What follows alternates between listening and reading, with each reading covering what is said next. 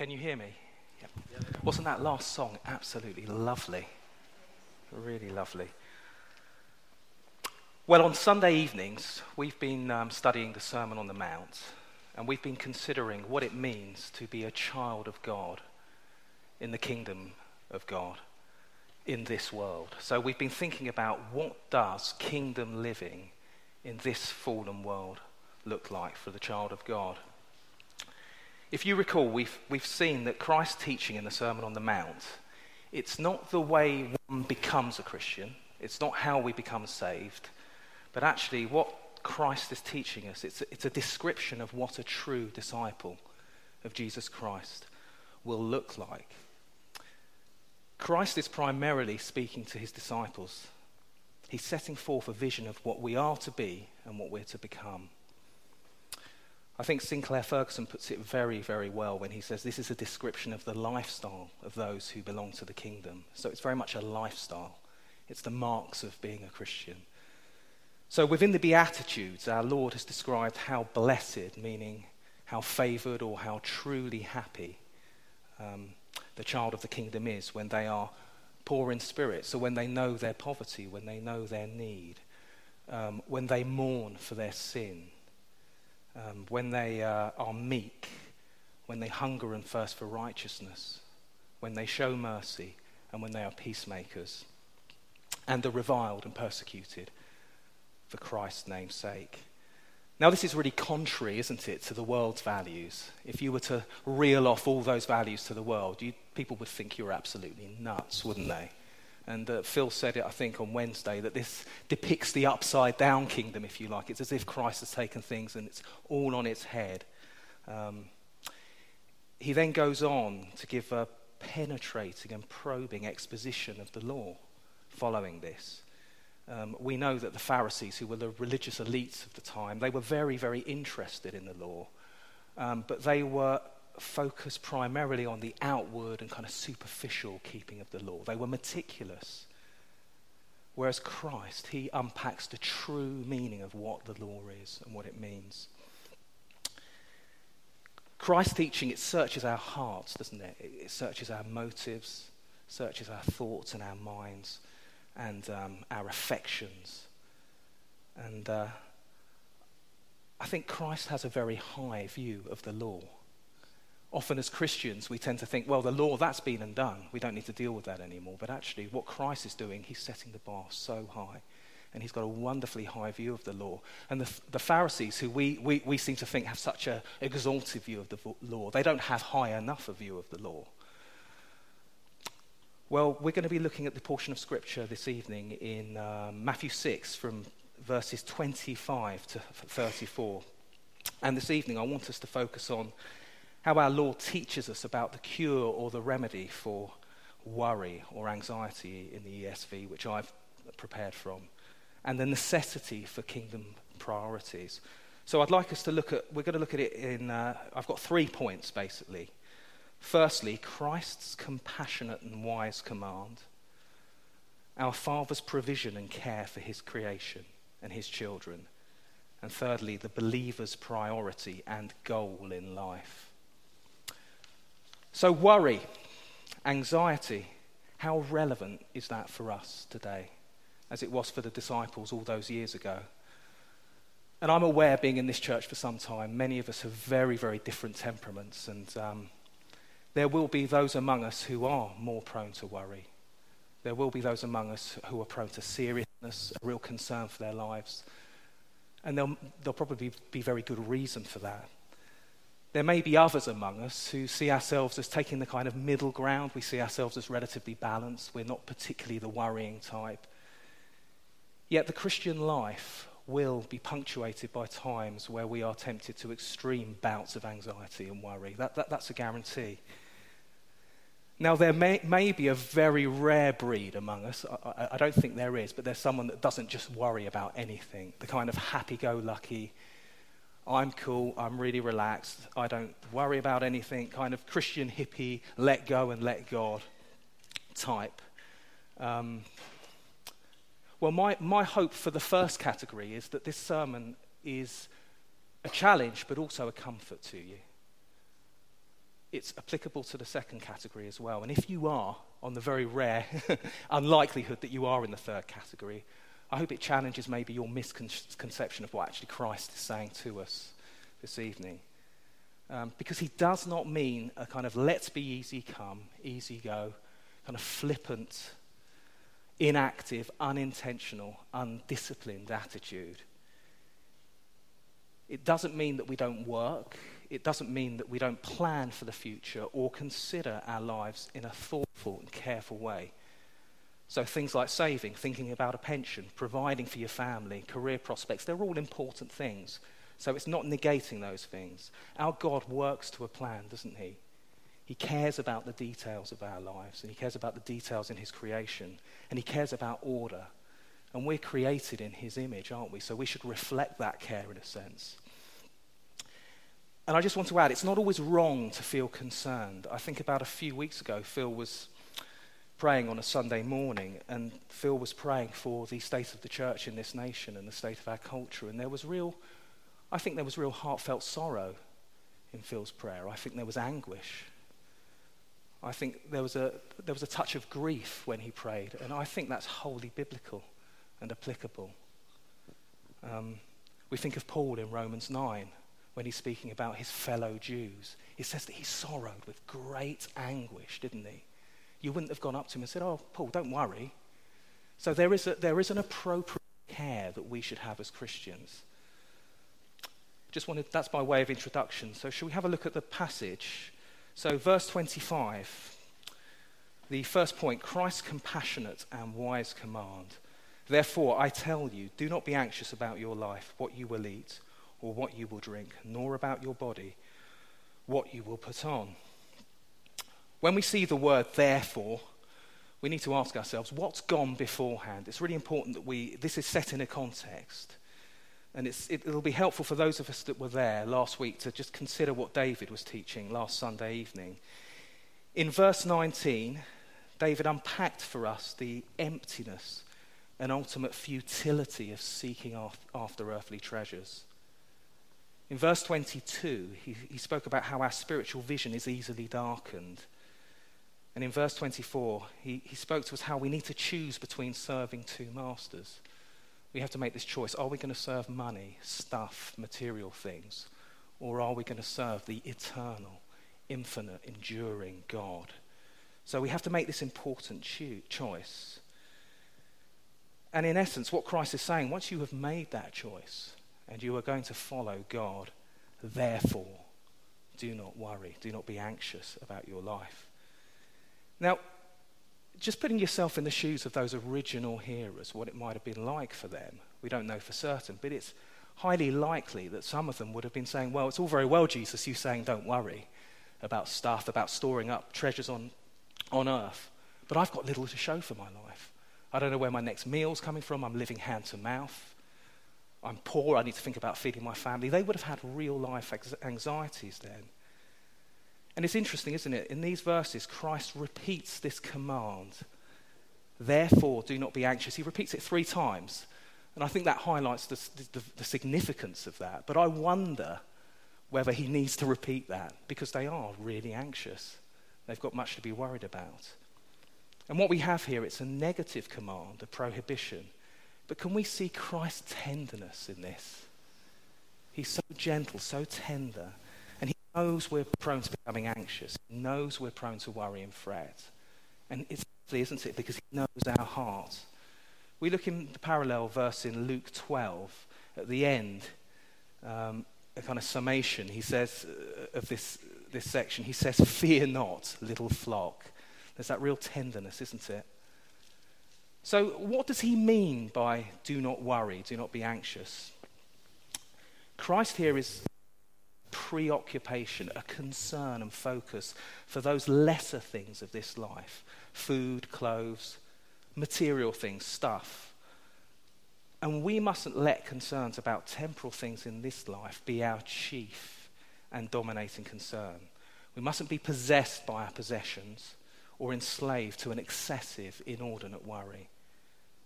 So to be anxious here refers to, R.T. France says, to a state of mind, mind, which means to be over-concerned to such an extent that a conflict with faith arises. So there's a loss of trust in God. So essentially, our Lord is calling us to prioritize our life.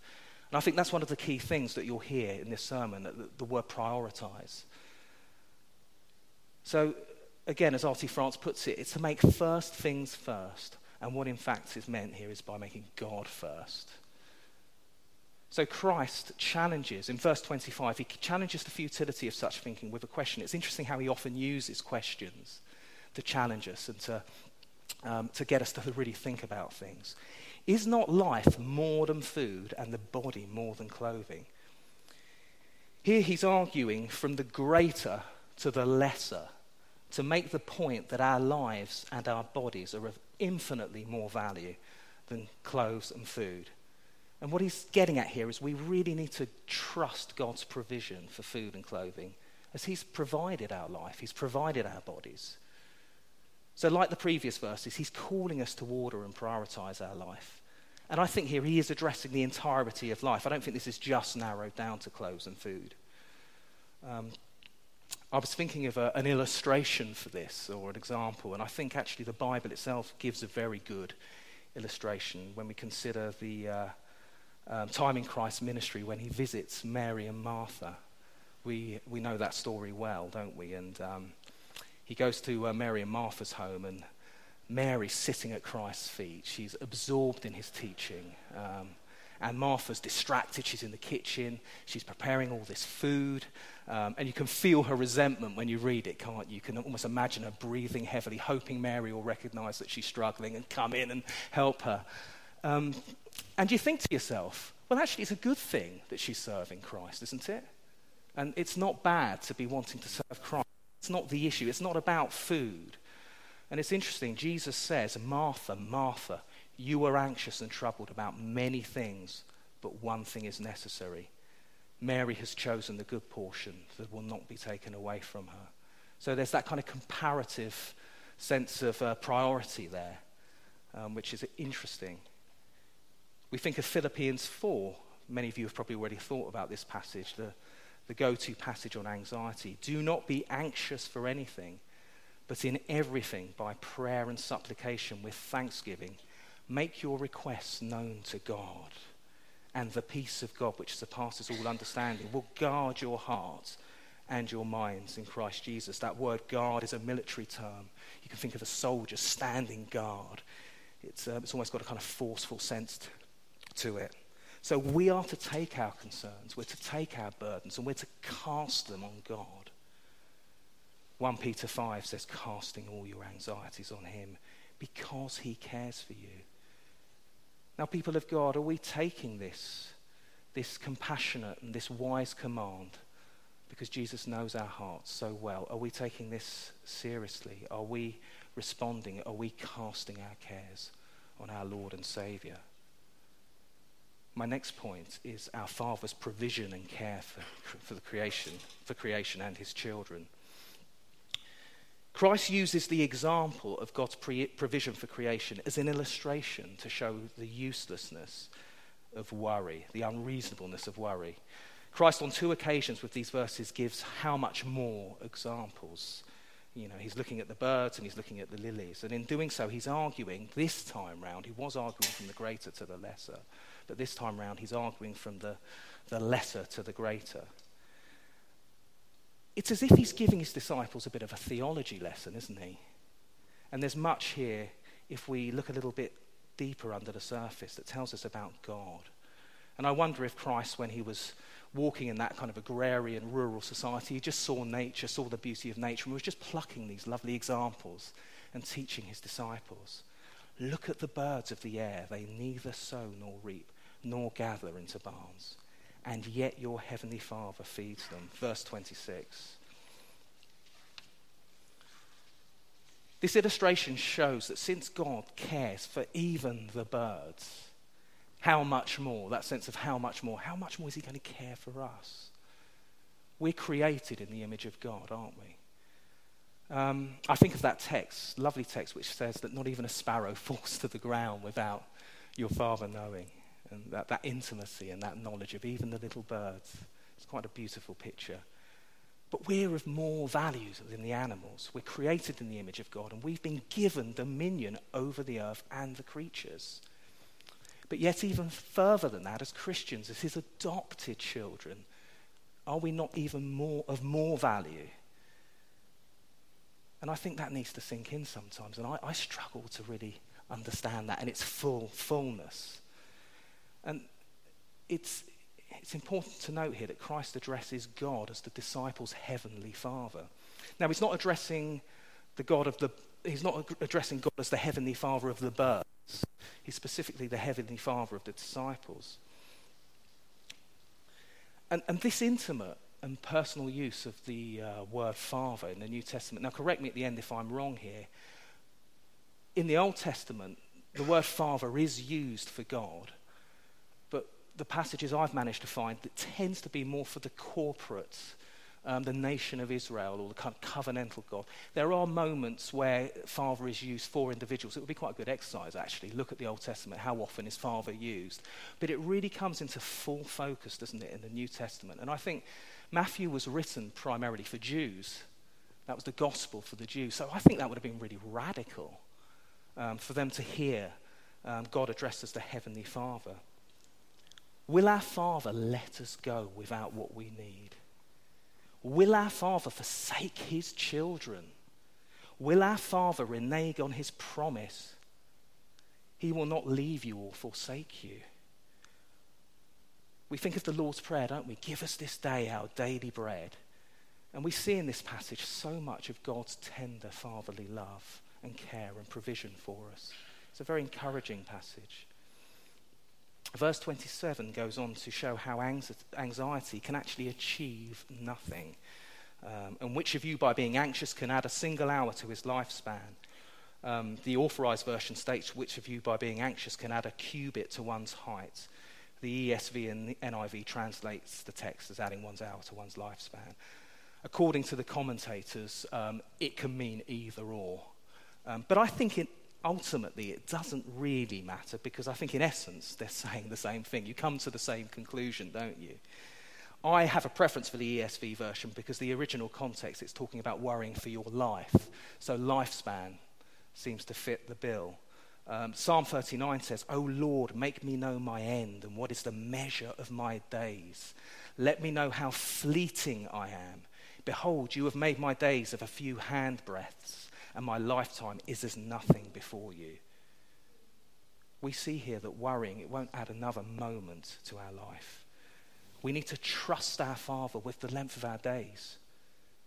It's only God that can add to the length of our days. Doesn't matter how healthy we are, does it? And certainly, it's only God that can add a cubit to our height, if your preference is for that version. Verse 28 to 30 talks about the beauty of the lilies of the field. Consider the lilies of the field, how they grow, they neither toil nor spin. So if he provides for the beauty of the flowers of the field, which are temporal, aren't they? They're passing. How much more will he provide clothing for his children?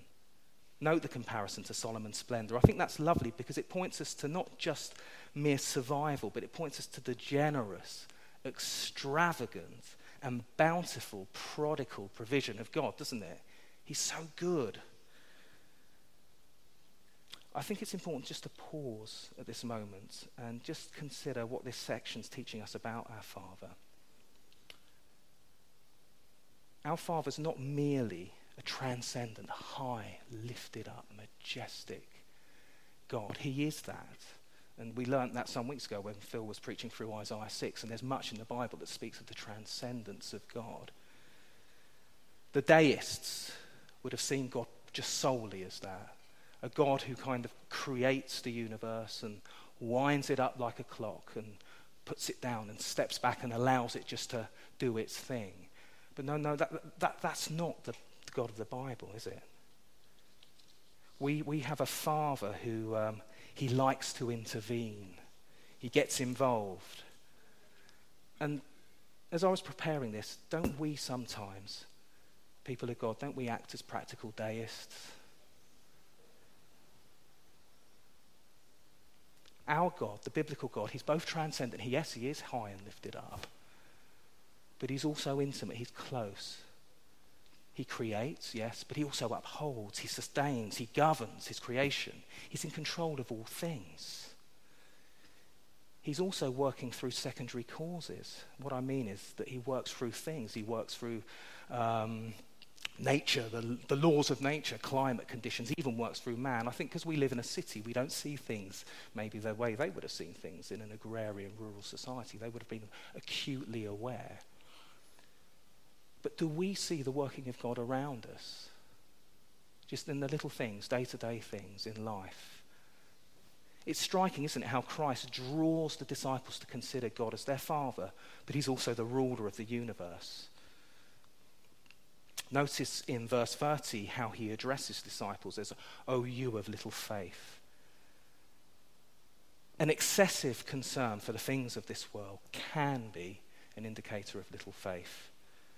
Now, it's important to note that he doesn't say, "Oh, you of no faith."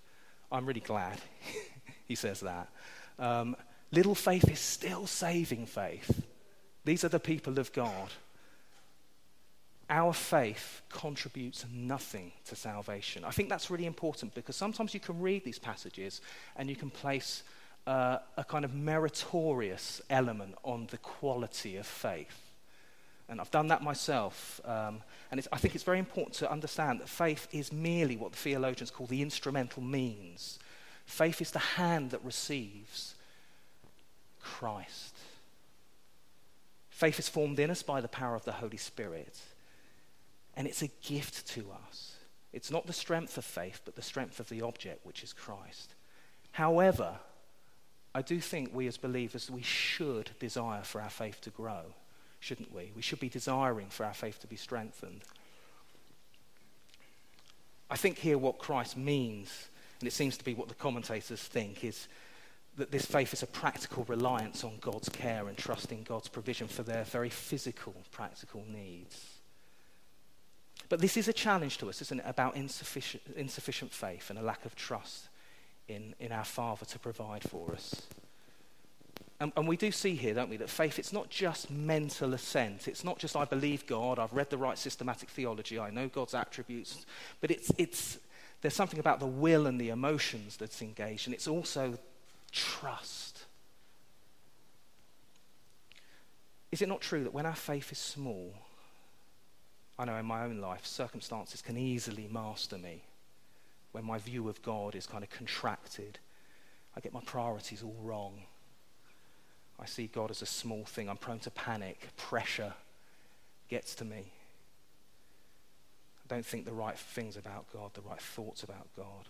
And I think as Christians that we should be aware of our faith and be fighting the temptation to unbelief and insufficient faith without relying on our faith as a meritorious works. In verse 32, Christ goes on to give an illustration of the Gentiles in my version. I think in the NIV it says pagans, of those seeking after material possessions. The word pagan, it means unbeliever rather than a racial distinction. Christ may have been looking around us, occupied Israel, and it was occupied by the Romans, and he may have been looking at their pantheon of gods. And the Gentiles are consumed with these things and make them the be-all and end-all, and how things haven't changed. They were then and they are now. Do we not see this? David spoke so well last week about our consumer culture and where people's self-worth is just dependent on how much you can accumulate, how much money you earn. And they don't know a Heavenly Father, do they? They don't have the Heavenly Father, so they're prone to excessive worry about material needs of this world. And we see it, don't we, in people turning to alcohol, medicating, endless distractions, anything just to take their minds away from the worries. The Gentiles in those times possibly would have invoked the gods through kind of frantic and frenzied attempts to manipulate their gods. We think of the times of Baal, and that was beforehand, obviously, in the Old Covenant, but we think of Elijah and the Baals, the gods. Their God would have been cruel and capricious. And it made me think, isn't the God of money, isn't the God of stuff so cruel and capricious? Pagans, they manipulate God to get what they want. But as believers, we need to be trusting God to get what we need. And then in verse 32, this lovely, lovely verse, but your heavenly Father knows that you need them all. Our heavenly Father knows what we need. And I think there's a challenge for us to think about. People of God, are we living differently to the pagans around us? What does our spending of money and time tell people about us? Is not the God of money, like I said, cruel and capricious?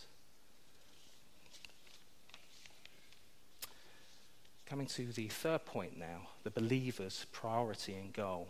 We look at verse 33, it says, but seek first and his righteousness, and all these things will be added to you.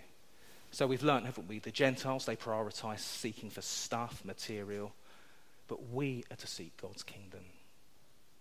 To seek here means a continued and ongoing action. It's just not just a one-off, I'm done now, on to the next thing. We need to be seeking all the time in our Christian walk.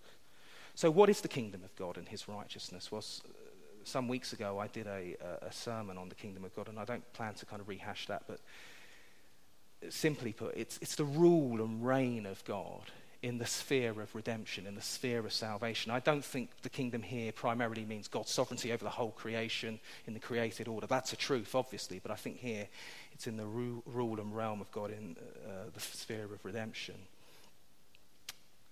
It encompasses both the rule and reign of God in the here and now. Christ has come. The kingdom has been inaugurated. We are part of that kingdom.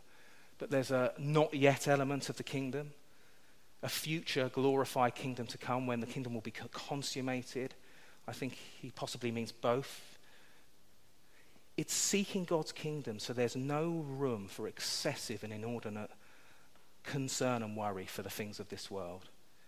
It's seeking, as Paul says in Colossians, the things that are above, where Christ is seated at the right hand of God, setting our minds on things that are above, not on this earth.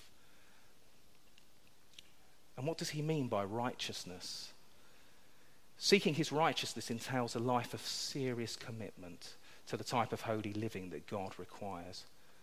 The commentators speak of this as a righteousness which is practically worked out in the Christian life, rather than the imputed, credited righteousness that we see in Romans 3. This is an ethical righteousness, or what theologians call an imparted righteousness. So what does seeking first the kingdom of God and his righteousness look like for you and I, for us as a church? Well, it may look like slightly differently for all of us, but I think there are some fundamentals. How are we about the business of building the church, Christ's church? How are we about being among the people of God, loving the people of God? How are we about things like evangelism? Now, we may not be gifted in the area of evangelism ourselves, but we can be praying for evangelism, have a heart for evangelism, supporting those who are in the business of evangelism. The same for missions. I see so much of that in this church, actually. Discipleship. How are we thinking and feeling about wanting to see one another grow in Christ-likeness and in holiness? What about mercy and care to the poor and the weak and the vulnerable among us, those who are maybe ostracized in society? Those that are deemed to be kind of at the lower echelons of society, when they walk into this door, how do they feel? What kind of love do they receive and acceptance? And I think it's helpful here just to go back to the Beatitudes, back to the start in a sense, because who were granted the kingdom of God? Those who are poor in spirit. Who are filled? Those who hunger and thirst for righteousness. So again, this points to our need to prioritize the things that are aligned with God's will and to align ourselves with his purposes and plans rather than being distracted and absorbed in our own anxieties and worries. So by being focused and devoted to the goal of God's kingdom, our lesser, yet they're not unimportant needs, can be in their rightful place. God does care about the nursery costs. He does care about your bank balance. He does care about your health needs. He cares about your clothes, but I think here it's the order of priority. Therefore, do not be anxious about tomorrow, for tomorrow will be anxious for itself. Verse 34. So Christ isn't denying that there'll be troubles ahead for us, is he? And certainly for the disciples, troubles ahead. That was certainly a reality. However, he is saying we are to trust God one day at a time. We are not to borrow trouble and kind of bring it into today and how I can do that. We're to trust God to deal with our troubles when they arise. And I was speaking to Phil on Wednesday at the prayer meeting. Isn't it a token of God's kindness that we can't see into the future and we don't know what actually in a couple of weeks may bring? I think we keel over with the pressure of knowing it. And isn't that the kindness of God? And how often can we anxiously and fearfully project our minds into what will happen tomorrow and not trust God's providence and care for us? Again, this doesn't mean we don't plan. He's not saying that. Well, as I draw to a close, I think it's important that we consider this as it's such a gracious, it's such a tender and encouraging command, isn't it? Because if you think about it, we seek God because he first sought us. 1 John says we love him because he first loved us. In a sense, I could have got up here and read this passage and said, right, discuss, pray, and I think you all would have got it, the basic meaning of it. In a sense, it speaks for itself. I think the most young Christian with the basic understanding would get the main points. One could say, alongside Augustine, that this is shallow enough for a child to paddle in, yet it's deep enough, isn't it, for an elephant to swim in. I think when I was preparing this, actually, the real challenge is not to understand what Christ requires from us, but the real challenge, I think, for us is to put it into practice. So, people of God, have you considered this compassionate and wise command? Because your Lord, he knows you. He knows your frame. He knows you're weak. Can you see your Father's tender care in the creation, his provision in day-to-day life? And are you prioritizing your life in light of that?